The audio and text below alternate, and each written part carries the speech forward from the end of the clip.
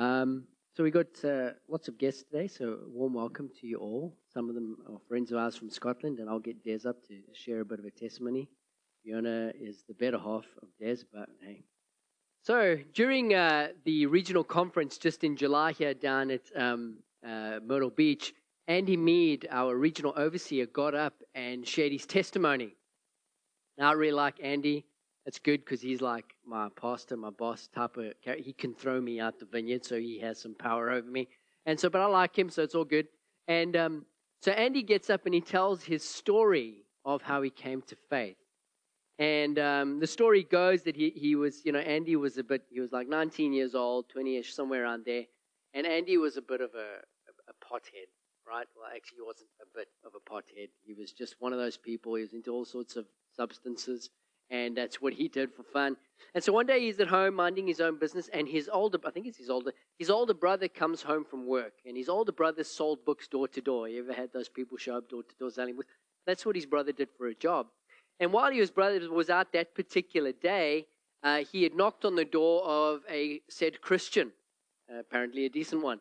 And the Christian opened the door. They had this encounter where he was trying to sell the books. And this guy witnessed to him. Gave him a tract, old school, simple tract, and just talked him through the basics of the gospel, said, in God has reached out to the world is separate from God, humanity is broken, but Jesus has come to cover the gap, and if you surrender your life to Jesus, all the things you've ever done wrong, things that you know are wrong, things you don't even know are wrong, gets forgiven, and you get eternal life with God. And Andy and his brother were totally unchurched, knew nothing of the gospel. The brother was like, this sounds like a good deal. Gave his life to Jesus on the spot, comes back home and tells Andy the story. And Andy says, that's rather remarkable. That's amazing. He says, tell me more. So he rips out the simple tract, and not knowing anything about anything, he then witnesses to Andy. Andy's like, I am in. He gives his life to Jesus right there and then. The two of them are overjoyed, filled with the joy of the Lord. They're like, we are saved. We're good for eternity. And his brother turns around to him and says, you know what? This is a cause for celebration, and I've got just the stuff. And his brother ripped out some products of various plants, some that can be smoked and other things, and he said, I have bought some real good stuff. We are going to party hard tonight. And the two of them got as high as kites all night long, partied all night long, guilt-free, because of their celebration in salvation. So there you got one person who's evangelizing to another person, getting them saved, yet at the same time they know nothing about the gospel. It wasn't until months later when the two of them, because Andy now decided to join his brother in his career in selling books door to door, because, when you sell books, good things happen. And so the two of them are driving around months and months later, listening to teachings on the cassette tape in the car, because it was back in the day. And at that point, the preacher says, and this is why Christians shouldn't do drugs. At which point, pause gets hit, tape gets ejected, the car gets pulled over because, this was a point of discussion, obviously, because they'd been celebrating their newfound salvation with said drugs. And so, long story short, Andy is now the regional overseer of the Mid-Atlantic in the vineyard. So there you go. If you ever wondered why the vineyard is a mess, now you know. Anyway, great story. Crying with laughter, one of the best testimonies I've ever heard, because the way Andy says it is even funnier. And it teaches us something. It teaches us that regardless of where you are in your spiritual walk with God, you get to play a part in his act of saving the earth, even if you know nothing and you're doing it all wrong. God can still use you to do amazing things. God used Andy's brother to rescue him and save him. And even though there was loads of room for growth, God was still using them as disciples from the moment. Even though discipleship and growing into all the richness that our faith offers, the richness of a relationship with Jesus offers, is a lifetime project. You never ever get there, but there's always more to go. So 2 weeks ago, we began a series on the theme of everyone gets to play. And it's a saying that we have in the vineyard that pretty much covers all ministry and highlights basically the status of every follower of Jesus. Regardless of who you are, how new you are to the faith or how old you might be, and maybe you've followed Jesus for 60, 70 years, and regardless of what your gifting and your abilities are, you are invited to partner with Jesus as he extends his kingdom influence throughout the earth. That sounds awesome.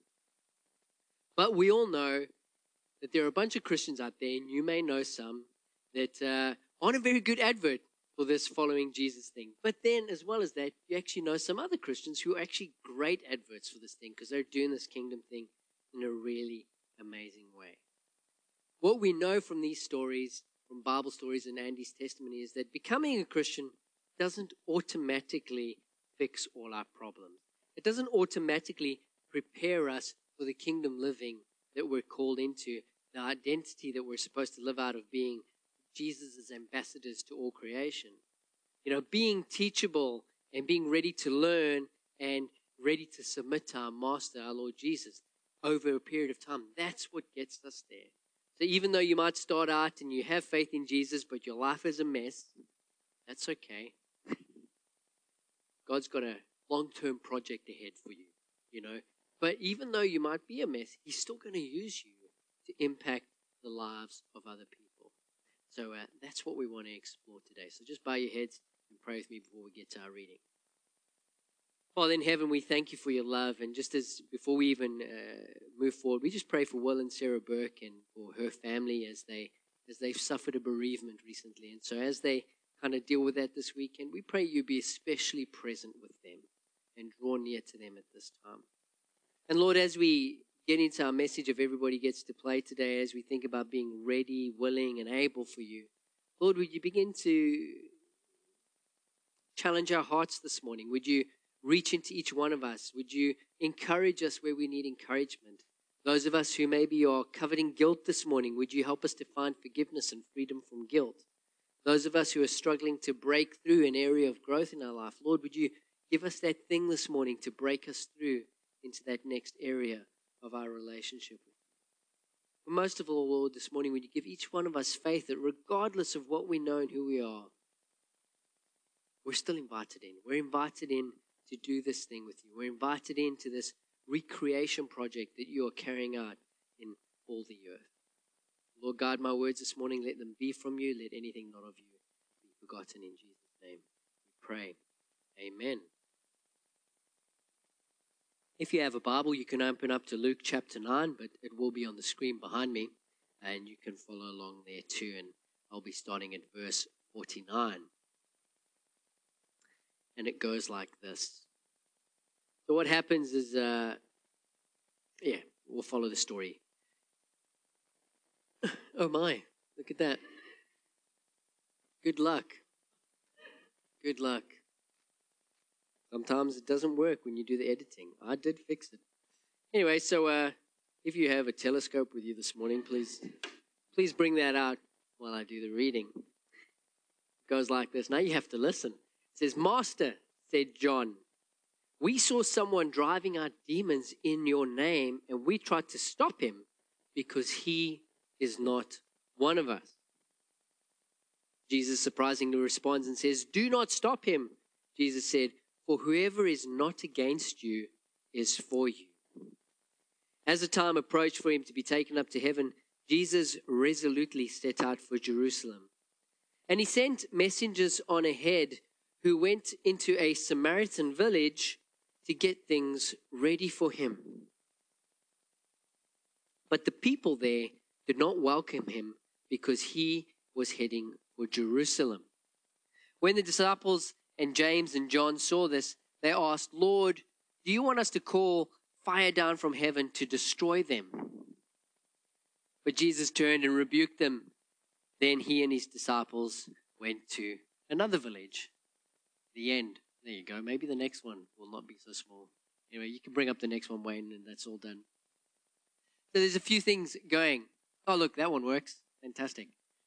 There's a few things going on here, but there's a couple of points I want to focus on today. And the first one is this, that Jesus teaches his disciples a way of life. You know, the disciples were a motley crew. They were made up of fishermen. There was a tax collector. There was a zealot. And zealot's basically a revolutionary fighter who was fighting against the Roman occupation. All of them were not what your regular rabbi or spiritual leader would pick as their team. And so they were a bit of a mess. But these were the guys that Jesus picked to be his inner circle, to be his apprentices, if you like. And so Jesus had to have a lot of perseverance. He had to have a lot of patience. He had to put up with a lot of nonsense from them because they were messing up all the time. And our reading today is a prime example of this. Prior to the happenings in this reading, there's been a few miracles. And in those miracles, the disciples have clearly and very well shown a lack of faith in almost everything. Jesus does a bunch of things and they freak out every time. And Jesus comes through and they're like, oh, wow, Jesus, you did another awesome thing. And, we're a mess. They just didn't have enough faith in those situations to do much of what Jesus was asking them to do. Yet, when they get to this Samaritan village, and this group of Samaritans is like, your rabbi, this teacher you have, he's going to Jerusalem, and Samaritans and Jews had some beef. He says, we're not going to welcome him. And so all of a sudden, James and John, Jesus called them the sons of thunder, because they were, obviously this is why. All of a sudden, James and John are like, hey, wait a minute. We have some faith right now. Lord, do you want us to call fire down from heaven and smoke all these Samaritans because they got it coming? All of a sudden, they've got faith to call fire down from heaven. Earlier, they had no faith to feed 4,000 people. But now they're like, Lord, we know we can call a bolt of just like napalm down from the sky and just burn this place out. All of a sudden, they have faith. Now, who knows if they were offended? They probably were offended because Jesus was their guy, and they wanted him to be respected. But they probably also wanted to impress Jesus with their faith in this moment too. But regardless of what it was, Jesus wasn't impressed. He didn't think they were big and he didn't think they were clever. And so he quickly rebukes them, basically reminding them. Let's check the battery power. Yeah, no, it's good. Basically reminding them that their roles as messengers of the gospel did not include the right to be judge, jury, and executioner. And that's a lesson for you as a disciple. Your role as a disciple of Jesus, a follower of Jesus, when you interact with people who don't know him, yes, you get to tell them about what Jesus has done in your life. You get to be a messenger of the gospel. But just remember, you're not judge, jury, and executioner if they choose to reject your gospel. That is always very, very important to know, especially here in the States where it seems like everybody who has a message seems to want to be judge, jury, and executioner of anybody who doesn't buy into their message. And so the disciples are offended and they want to burn a village to the ground. And actually it highlights something that's quite epidemic in our culture today. And that's one of offense. All you have to do is go on social media. Facebook is particularly good at this one. Watch the news, especially the national news. Watch some local politician making some sort of announcement. And you will notice one thing about our culture, and we in the church are not immune to it. In fact, we're as bad as the culture outside there, sadly. Too many people are too easily offended. Too many people get their back up about all sorts of junk. And this is a problem for a kingdom person. Because to be a people of grace, which is what we're called to be, is to be opposite to being a people of offense. So if you're easily offended, you are actively working against your identity in Jesus Christ. Offense is closely related to our pride because we get offended because someone's poking at our pride. And grace is closely related to an awareness of our forgiveness, which is almost in polar opposite to pride, because in order to receive forgiveness, you need to be humbling yourself to God. So think of the last time you were offended by somebody and ask yourself, were you truly wronged or was it because your pride was hurt? 9 times out of 10, it's because your pride was hurt. I know for me it is. I don't often get wronged by other people. They annoy me profusely, but I don't get wronged by them. And so if I'm easily offended by them, then that's a problem. It means my pride is probably a little bit too strong in me. You know, if it's the latter, if you're easily offended because of no good reason, then Jesus, more often than not, tells you to let it go. To give the grace to that person that you would like to receive from them. And this is the way of life that Jesus models to his disciples, continually choosing not to be offended by people when they reject him. Every once in a while he gets a bit of a beef with the Pharisees and goes after them, but there's different reasons for that. We're not going to get into it today. But there were lots of people that turned away from Jesus, and he didn't get offended by them. He didn't call smoke and fire down from heaven. He just got on with it and went on to his next thing. And in this way, Jesus continually confuses everybody by how he responded to situations and even how he taught about things like righteousness. He continually extended grace to people who he had every right to be offended by.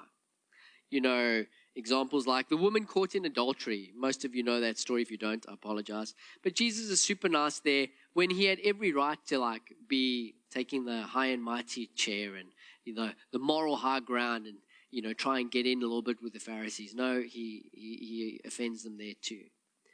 Especially a good example is his response to the Apostle Peter after his resurrection when Peter denied him 3 times.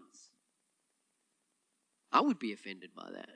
You know, if you got a friend who's not had your back, who's let you down, who's gossiped about you behind your back, you know, just on one occasion, not necessarily a serial gossiper, but someone who's really let you down. You know, how did you respond to them? Did you forgive and restore them like Jesus did with Peter the last time somebody offended you? Or did you do something else? If you did something else, maybe you should rethink that response.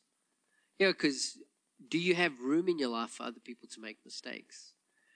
Now, you know, we have people who do bad things on a regular basis, and then those are different, and we need to deal with those differently.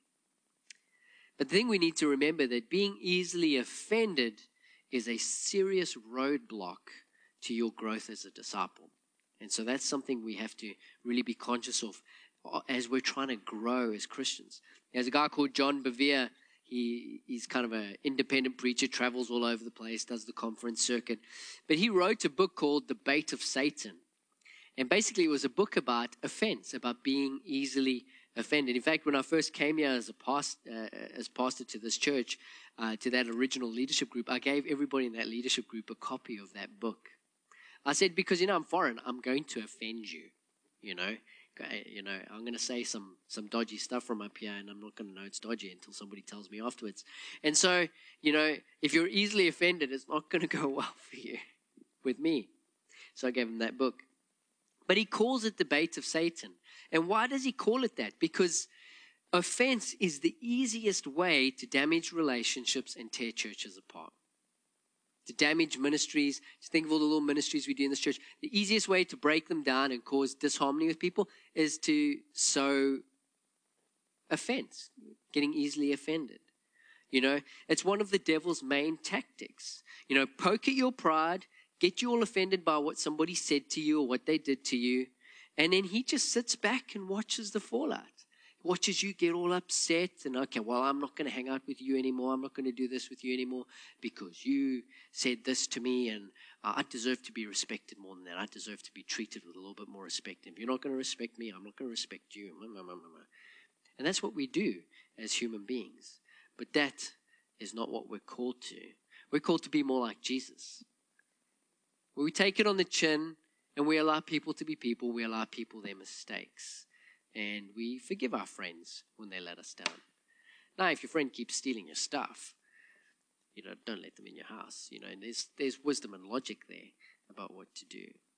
But, you know, people are too easily offended. And so as a result, you see lots and lots of churches all over this country, all over the world, where they're just messed up congregations because people aren't forgiving one another. They aren't giving one another grace. And so it raises the question, how is God going to use us? How are we going to be even ready, willing, and able to be used if we're all too busy being offended by each other. Well, there is hope. There's some good news.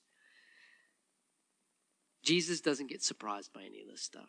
Jesus, even amidst all of this, chooses, and we see this from the disciples, he chooses an imperfect group of people, an imperfect church, to spread his message. But along the way, he calls us to learn, to change, and to grow. So look at the disciples. How ready really were they when Jesus left and ascended to heaven and gave them his Holy Spirit? They were still messing up, right? Even then, they stood at the mountain watching up to him. They're like, oh, we're not so sure about this. And then angels show up and go, why are you looking in the sky? Get on with it. I'm like, okay, we're not so sure of this deal. And off they go. And then God Almighty gives them his Holy Spirit to go change the world. And they do. Because God likes to use broken vessels. For some odd reason, I think it's probably a picture like this. If God came to your house and there's 2 mugs on the table and you were going to give him some water and one of them was cracked and was going to leak all over your floor, he'd probably use that one, fill it up at your faucet and start drinking it and letting the mess fall all over the place. He just likes to use broken things to do good stuff. That's the way he seems to operate. And so they had loads to learn, the early disciples. They made loads of mistakes. They fought with each other. They fell out over things. Then they had to forgive one another and sort it all out. The early churches were a mess. Often, when you speak to like Christians who don't really read their Bible that closely, and they go and they say things like, if we could just be like the early church, then we'd all be sorted out.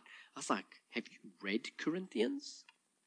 You know what people were doing with their mothers-in-law and their stepmoms in that church? It was a mess. We are way better than they were, right? But we've got improvements that we can work on too. And so God uses this messy group of people to go and reach out to a messed up world. And as they go, they begin to grow and they begin to sort out their mess and they begin to change and become better at it. And that is our responsibility as disciples, is to know that we can be used now. Don't ever disqualify yourself where you're at, God's not going to use me because I'm this or I'm that. No, God can use you right now, but your commitment is to say, hey, I choose to grow. I'm going to try and get better at this thing, knowing that he is good. And so the early church's responsibility was to remember everything that Jesus taught them and to grow in it and to begin fixing their mistakes as they went along. And that's exactly what they did. So 2,000 years later, here we are. We're still living with problems. We're still messing up. And the reason is because every new person that comes to a church, every new person that comes to faith is starting from square one. It's just it's a vicious cycle. We get messed up, we get saved, and we start from square one. And so there's always going to be problems to fix. And God's still going to use us in the midst of all those problems. You are still invited to partner with Jesus' reconciling work in the world, whether you're good at it or not. And that is really, really good news. Being an imperfect church, living in the tension of the already and the not yet. God's kingdom has arrived here on earth. People are getting healed and saved, but at the same time, everything is still broken. Living in that tension and still trying to live out a good life is just part of our calling. Jesus gives us the perfect good news and the perfect kingdom, knowing that we're going to distribute it in a very imperfect way. And he is okay with that because he's got a plan for us. He's going to grow us. He's going to get there in the end. It's just something we need to accept. And so our role in all of that is to take our growth seriously. We've got to have correctable hearts, teachable hearts, and soft hearts towards other people with a bit of a thick skin so we don't get offended easily. And as we go, we commit ourselves to grow. Say, Jesus, keep changing me to be more of a kingdom person so that I can serve you with a richer awareness of how good you are. We need to learn from Scripture. We need to learn from one another. We need to practice praying. And we need to practice getting to know God. We need to serve together. We need to serve one another. And we need to worship together, learning to surrender more and more of ourselves to God as we go through our daily lives. And then as we do that, we need to keep checking our pride along that journey. Am I getting pride? Do I need to be a little bit more humble? Do I need to forgive someone? Do I need to give somebody the benefit of the doubt? And to continually be humble, submitting to one another in love. And as we do that, God grows us and gets us to be more and more able to do the task ahead. All we have to do is be ready and willing, and He begins to make the able happen. You know, Des and I were sitting last night, I think it was about midnight, sitting just chatting about old times, and we were just talking about that saying that we hear all the time. You know, God doesn't call the equipped. He equips the called. And so all you have to do is say yes, and then He's going to equip you. He's going to shape you. He's going to make you into all you need to be. So I'm going to bring Des up now. You just grab that yellow mark, Des. Hopefully it's on. And Des is just, Des and I went to the same church in Scotland before I came here. And I was there when he became a Christian. Not because of me, but I was just around the area, and I got to see a lot of his early growth. And so he's just going to share some of his testimony about stuff. Yeah. So, there you go. It's on. It's on. Amazing. Knock it out. Wow, I feel like an international celebrity now. It's good. I will talk very slowly so that you guys can follow. There will be subtitles on the screen.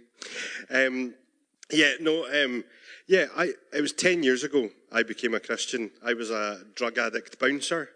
I was very, very good at being a bouncer. As I'm sure you can tell by my general demeanour and my face, I was extremely good at getting punched. I'd taken an overdose. God miraculously met me, and the next day I never touched cocaine again, which is just crazy. And then over the next 3 years, I kept meeting Christians, and in Glasgow and in Scotland, that's a bit weird to keep meeting Christians, especially when you're a bouncer. And they were all very nice people, but they were a bit beige. No offence to you, sir, wearing beige at the back. But it was all it was very strange. And then I kind of went along to, I met Fiona. Fiona helped sort me out and gave me a Bible. And through a kind of really long story, basically I asked Fiona out a lot of times, and she kept saying no because I wasn't a Christian. And I couldn't believe that because obviously I looked like Brad Pitt. So I was quite surprised at her response. And then I read the Bible, and I read from Genesis, and I read all the way through, and I got to Ecclesiastes 3. And in Ecclesiastes 3, it talks about there's a season for everything, a time for everything under heaven, a time to live, a time to die, a time to party, a time to go to war, all this stuff. And God really spoke to me, and my life kind of flashed into a lineup, and I had this overdose thing, and I had been stabbed, and I had loads of stuff all happen. And then I phoned Fiona, and we went to church. And one of the first people I met was Billy. So it's truly it's a miracle that I'm still in church, after that. But, if you ever needed to know that God's real, there's the truth. But actually, I went on this thing called an Alpha course. They gave me food. I asked loads of questions. And Billy became my mentor. And I cannot explain to you guys how much Billy has been an influence in my life. And actually, I'm getting emotional. That's weird. But just being here today is a real journey for me. Actually, I was prideful. I am super gifted. And I can say that honestly, God has blessed me abundantly. I'm a good preacher. I see God move. I see people get healed. I've seen 91 people come to faith personally this year. I am so blessed. But I'm full of pride, and I'm an idiot. I really am. I shouldn't be able to do all that stuff, but God just steps in and fills in the gaps where I fall down. And I mess up, and I'm not the best husband, and I'm not the best dad, and I'm definitely not the best human all the time. I'm certainly not the best Christian, but God just blesses me time after time. And it's that thing of just being called. And when God asks, I just step into it. So whatever God asks me to do, I just say yes. Because that's the adventure, right? That's the most exciting thing we can do. And like, you know, God just blesses it time and time and time again. And see all this miraculous stuff happen. Like, even like working with young people, like I've spent the last 10 years working with like disenfranchised, broken young people across Scotland, thousands of them. And we've seen loads of them come to faith. And we've just seen the most amazing stuff. But it's all been just because of those little yeses, just those little steps of saying, yeah, like, what do you have for me, God? I'll step into that. Like, what's next, God? Like, I'll step into that. And actually, it's that, for me, that's the everyone can play mentality. Like, there's no limit to what we can do. Like 10 years ago, no one, including Billy, would have thought I'd be standing here today. And like, I'm now the director at Alpha Scotland. Like, there's 1,200 churches in Scotland run Alpha. Like, 30,000 people did Alpha in Scotland last year and are finding out about faith. And I'm responsible for their well-being. Like, I don't even tie my shoelaces. Like, I slip my trainers on, you know, like, sneakers, sorry, yeah, like, you know, there can only be the fact that God just creates that space for us to play. And actually, I just think for me, I pray for you guys every day because, well, Billy's your pastor, so you need it. I just, like, for me, this is just such a perfect example. Like, hearing that sermon today, being with you guys today, it's like, who could have imagined this, right?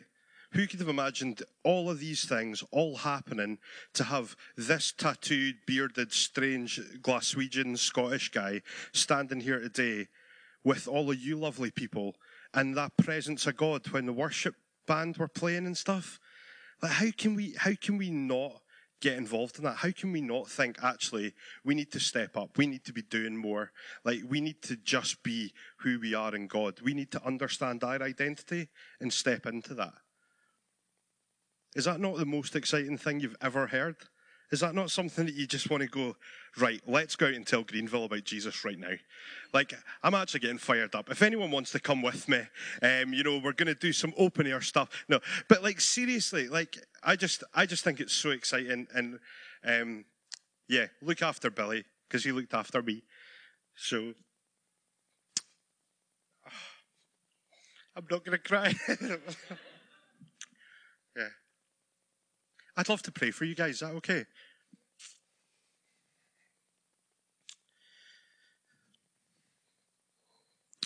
Yeah, Lord Jesus, we just ask you here. More Holy Spirit.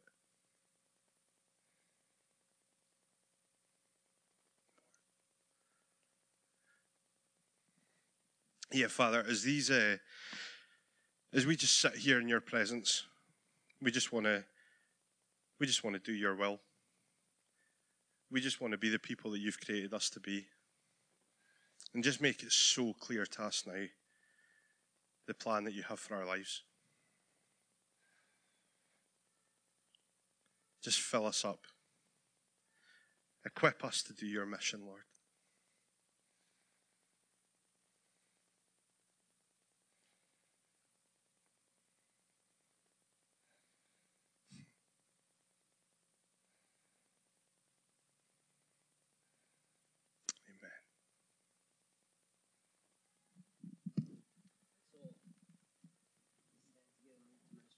Do you want to come up?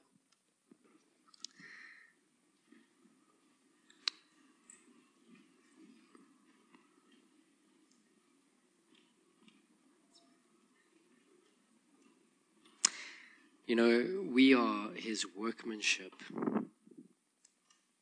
And as we submit over to God continually, he just transforms us and shapes us into his community of love. And so, you know, if you're a guest with us today, we just finish every service with this thing called ministry time. It's just an opportunity for you to respond to whatever God's saying to you. And so in a minute, we're going to close with a song. And during that time, you can sing, you can stand, you can sit, you can pray.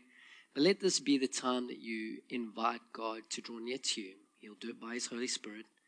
And just welcome the Holy Spirit to come into your heart, to strengthen you and encourage you if you need that. to help you be set free from something that might be binding you if you need that, or whatever it is. It might be something that had nothing to do with our message today. Maybe you've got a cold and you want to be prayed for to be healed because you're tired of blowing your nose. Whatever it is, this is your opportunity to welcome God. And so we'll actually have some people down here on my front right, just down by the rug. Our ministry team will head down there. And so during that time, during our time of worship, even now, if you want to receive prayer for anything, just come on down. They're trained to pray well for you. They're not going to do anything strange to you. They're not going to pick your wallets. So just make use of that if you'd like to receive some prayer. But I'm just going to welcome the Holy Spirit to come. And I'll just be quiet for a minute. And that'll just be your opportunity to ask God to draw near to you. Holy Spirit, would you come?